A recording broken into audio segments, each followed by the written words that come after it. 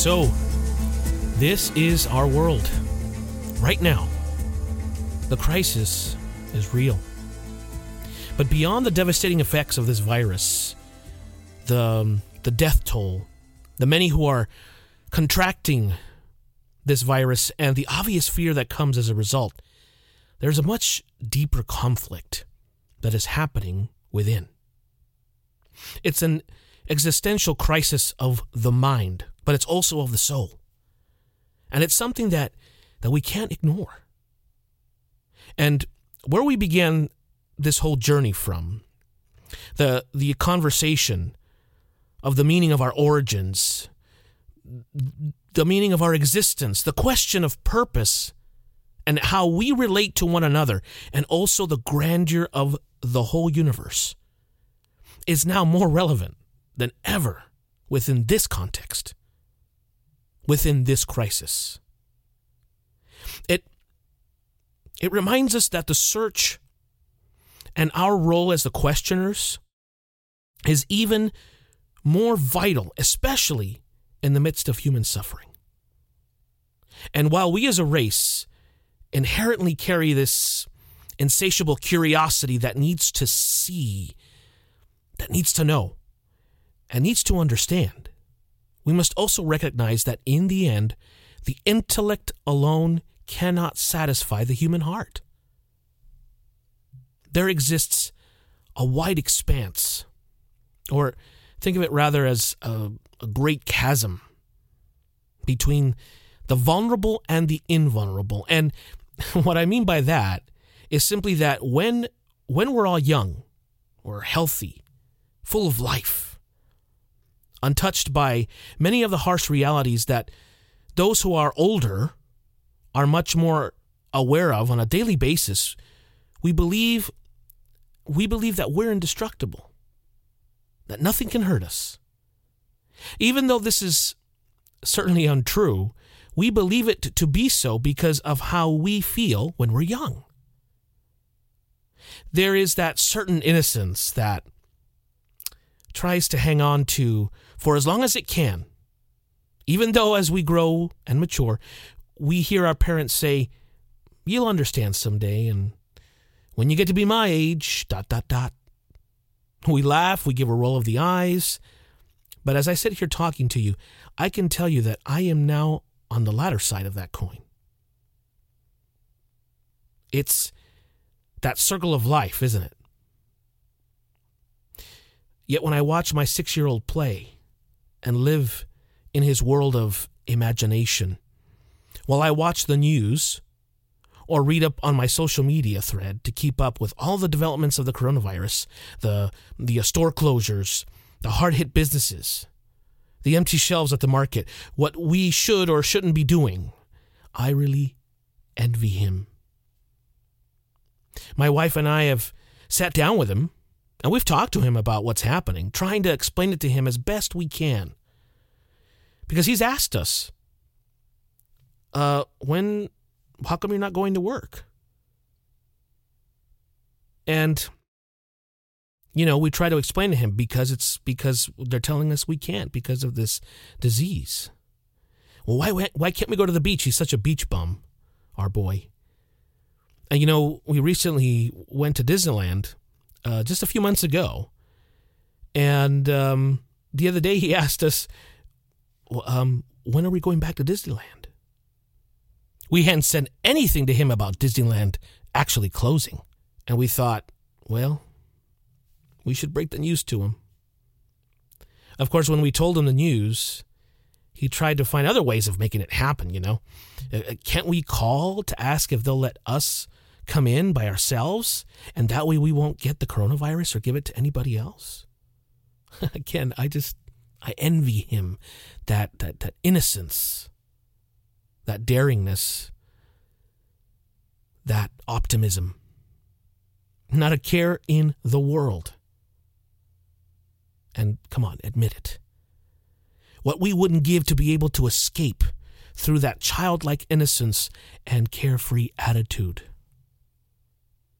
And while true character is created on the back of adversity and the resistance that life gives us at each stage of our development, It's at times like these that we don't want to rob our kids of their purity, and that we would like some of that back in our own lives. But again, no amount of imagination can take us out of the grimness of the world in the now. And while we should face our conflicts with hope, with faith, with positivity, and with optimism, we still need to recognize the realness of the crisis in order to confront it head on. Because in much of what I've seen in the media, and all these opinion pieces that pop up, there's all this finger pointing. Whose fault is this? We could have done it better. And the way I look at it is coulda, woulda, shoulda. Doesn't help us to solve this in the now, all of that finger pointing. I haven't really seen much about those who have died and are dying now. Have you? Some are taking their last few breaths because of this virus right now. Where are their stories? What about their names? What about their families? Oh, they're mentioned in a moving chart of numbers that we get a daily update on. Just a pile of numbers. They're there somewhere in between the graphs and all those formulas and the statistics. What would they say? Would they feel that same invincibility? Does the intellectual argument satisfy them on their hospital beds? Is it enough? Perhaps thoughts would race by with the why me and why now? What about my family? And even those of us who may not have contracted the disease, or maybe you know someone who has just contracted it in the last 48 hours. While scrolling through Facebook, an old friend of mine shared a post on her page of a friend whose young husband was admitted last Saturday to the ER and tested positive for COVID-19 and died this past Thursday. I didn't know him, but my friend did. His wife did.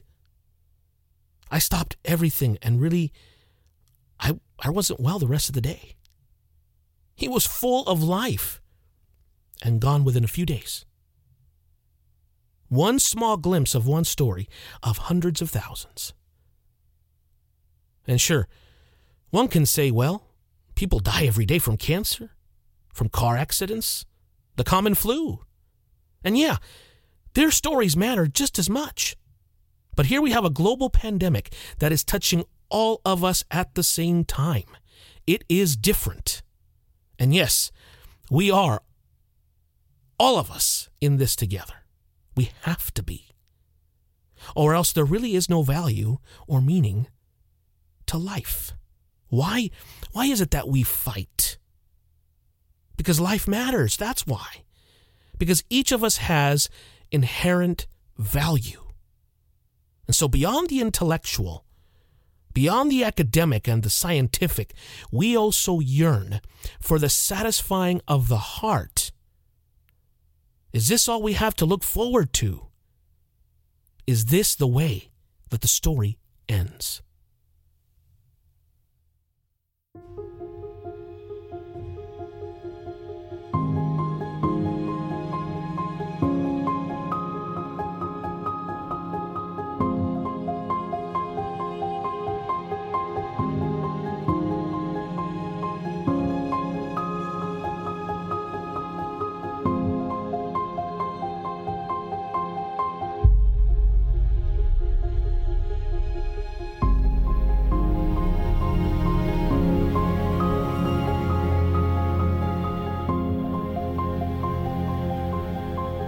One of the great thinkers of our day has this to say: the intellectual answers are important, but intellect alone cannot help us navigate the minefield of pain and suffering. Other worldviews also offer intellectual answers. But Christianity alone offers a person. That's Ravi Zacharias. Really is one of the great inquirers of our day. He is relentless in his desire to ask and to search for the truth. He's a man that I have come to admire and respect greatly. Love listening to him speak. Love his books. And you see, that's really the greatest pursuit of life. It's to seek, but also to find. But you can't find unless you go on that journey to seek. Intellect alone cannot quench the hunger of the human soul. It just can't. The world today is contrastingly different than the world we lived in just a few weeks ago. And beyond the reason, the obvious reason as to why that is, one of the most astonishing is the loss of life that has taken place every hour of every day that has passed since this crisis began, and that is still happening. After all the numbers, all of the research, all of the daily press conferences by those in our government and around the world, all of the articles being printed and that are shared at lightning speed with news of potential cures, with new medications and new restrictions that are being put in place, does that give us the hope that we're all looking for? Now, granted, there's much to be said about all of the good that we are seeing. And let's talk about that, the goodwill that we're seeing in the world now. Because it is in adversity that we always find a way to come together. We do for others. We look for ways of helping the most vulnerable in our society. We love our neighbors. Isn't that a self-evident truth? And isn't that the truth on which Jesus lived by? See, that's the person that the Christian worldview offers. This is where we begin to see little slivers of light pit against the darkness that is so palpable in the world right now. This is where hope becomes as real as this crisis, but even more powerful because hope exercised within adversity, in the midst of the harshness that this life offers us, is what makes the struggle worth it. But the question is, hope in what? And hope for what? No amount of imagination can offer us an escape from this reality, the visceralness of this reality. Another great thinker of the 20th century, C.S. Lewis, amongst others like Oscar Wilde, and even Aristotle, wrestle with the existential realities of our lives and in how we express these realities. Much of what we believe or feel is automatically expressed through the arts, through music, through poetry and storytelling. And so we find that art imitates life. Something that impacts us to the core becomes a muse that we want to share with the world through that which connects us all. Because the arts go beyond just the aesthetics. The arts speak. They give voice in ways that dry speech alone can't always do. Now, while C.S. Lewis and Aristotle would certainly agree that it is life which gives way to art, some like Wilde would say the opposite. He wouldn't necessarily disagree that, to begin with, that life does give way to art, but that eventually life imitates art. So that life finds its purpose of existence in the arts. One of the most recognizable songs of this postmodern age is John Lennon's Imagine. We all know it. Right now, just by me saying the title of the song, you can hear the tune in your head, can't you? And it's certainly a response to what Lennon was experiencing in his own time, in the real world, as he knew it. But as the song does, it beckons us to not just imagine, but in effect, reimagine life as we know and understand it. It's idealizing a world where there's no death, no war, and that all of us live as one. And right now, in the middle of all of this, who doesn't want just that? But in all of the wishing and dreaming, he never really tells us how we get there. The irony of Lennon's dream is that he himself would become a victim of a senseless shooting. The song really has become an anthem to the progressive utopia that many claim we can get to, but never really tell us how to achieve. It's a mindless circle that really has no end except more of the same thing, dreaming but never really reaching the ideal.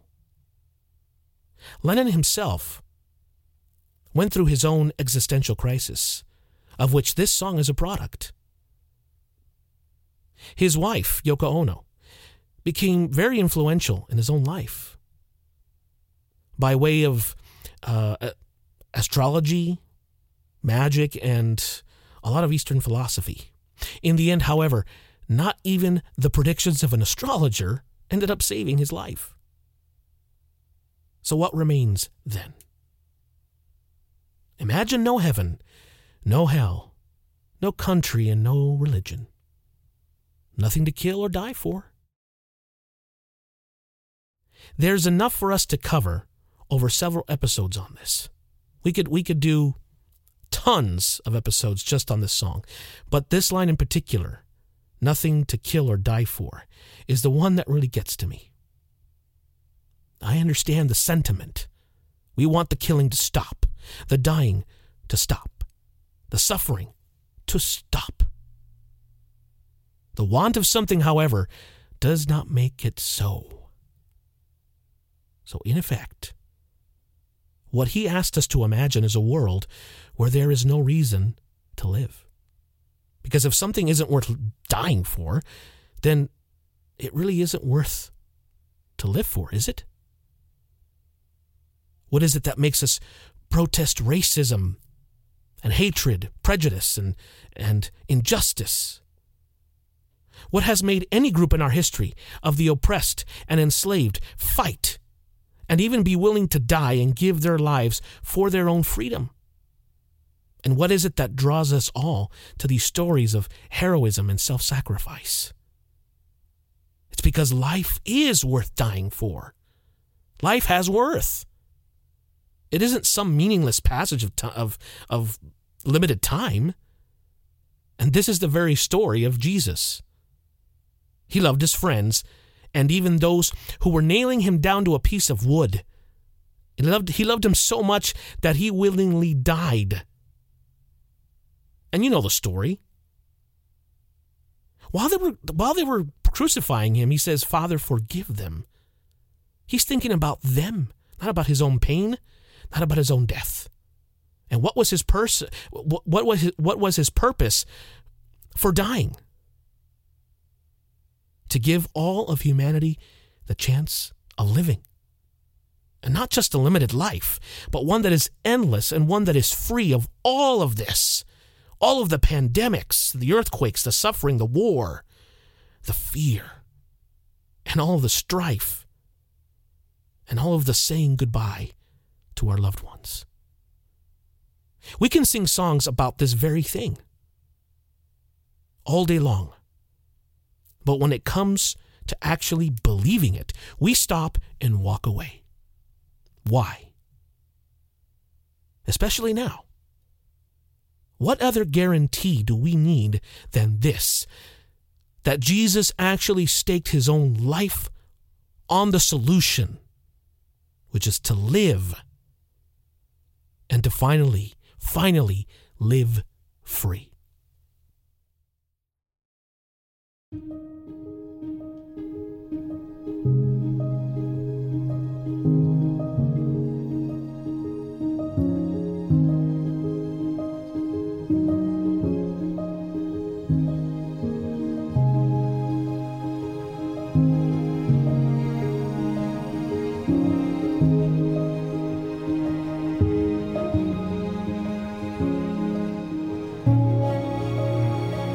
You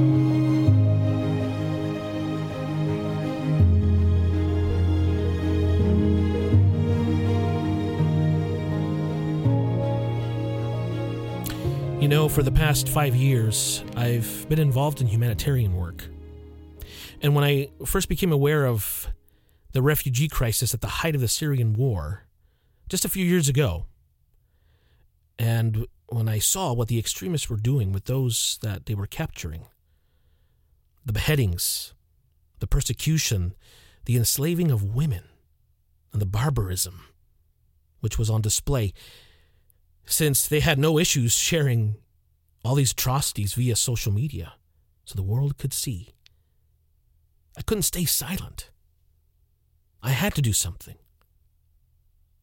So in my own sphere of influence, I decided to open up my own nonprofit and use my voice and my music as a means to connect with communities around the country to stand with me and the many gifted musicians who have also stood alongside us to aid and help our refugee brothers and sisters.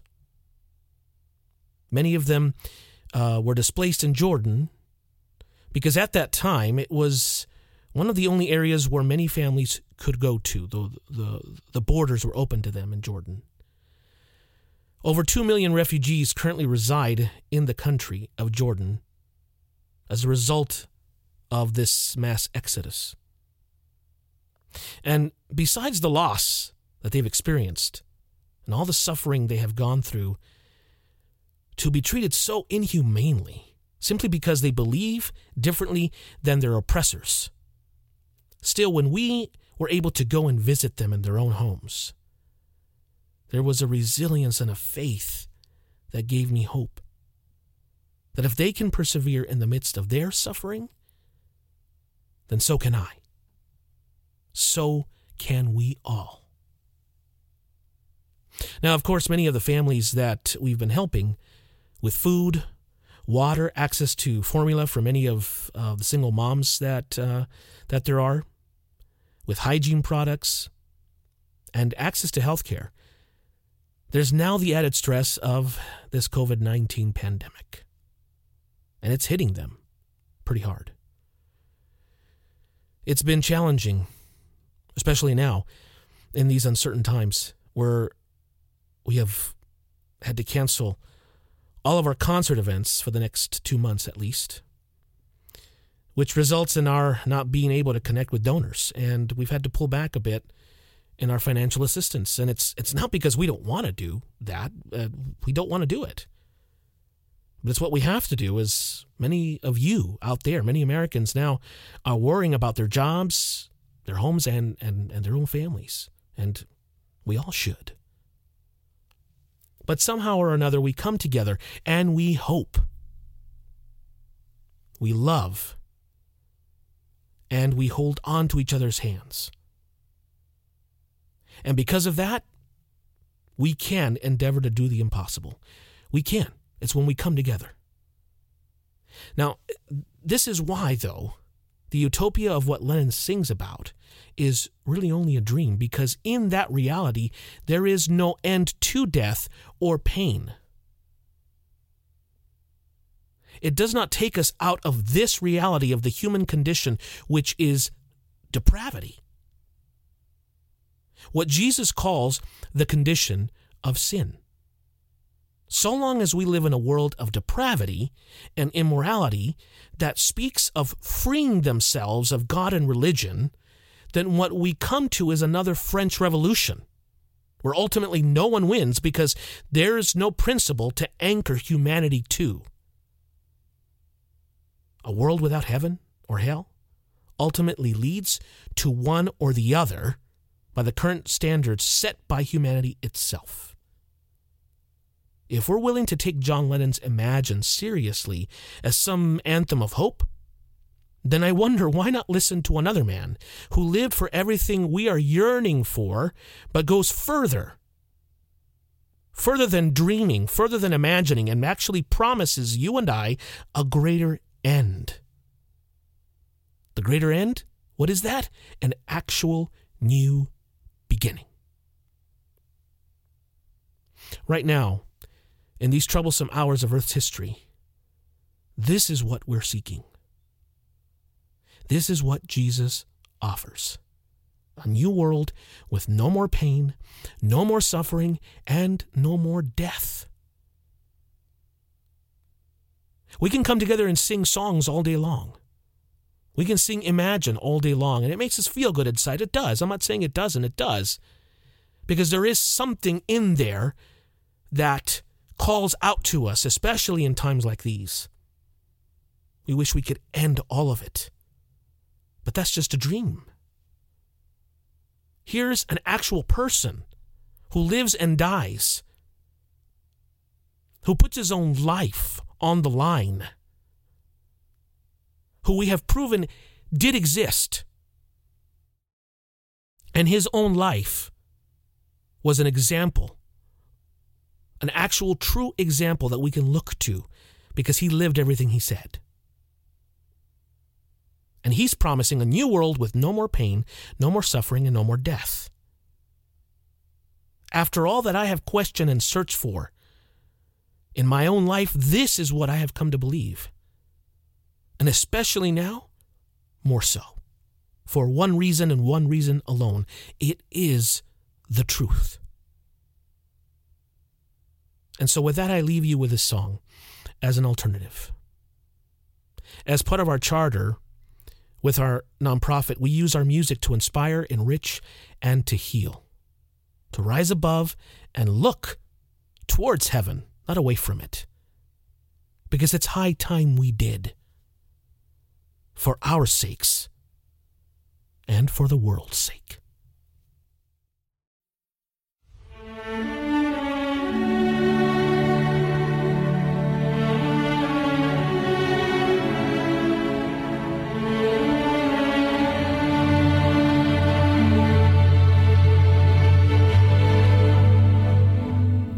One day I'll hear the laugh of children in a world where war has been banned. One day I'll see men of all colors sharing words of love and devotion.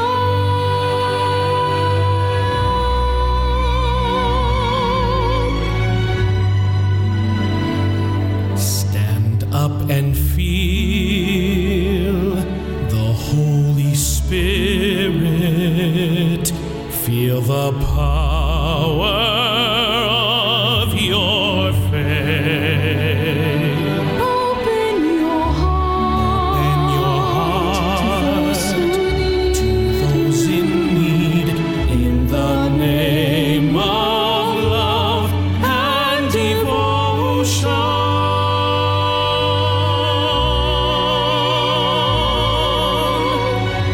Yes, I believe.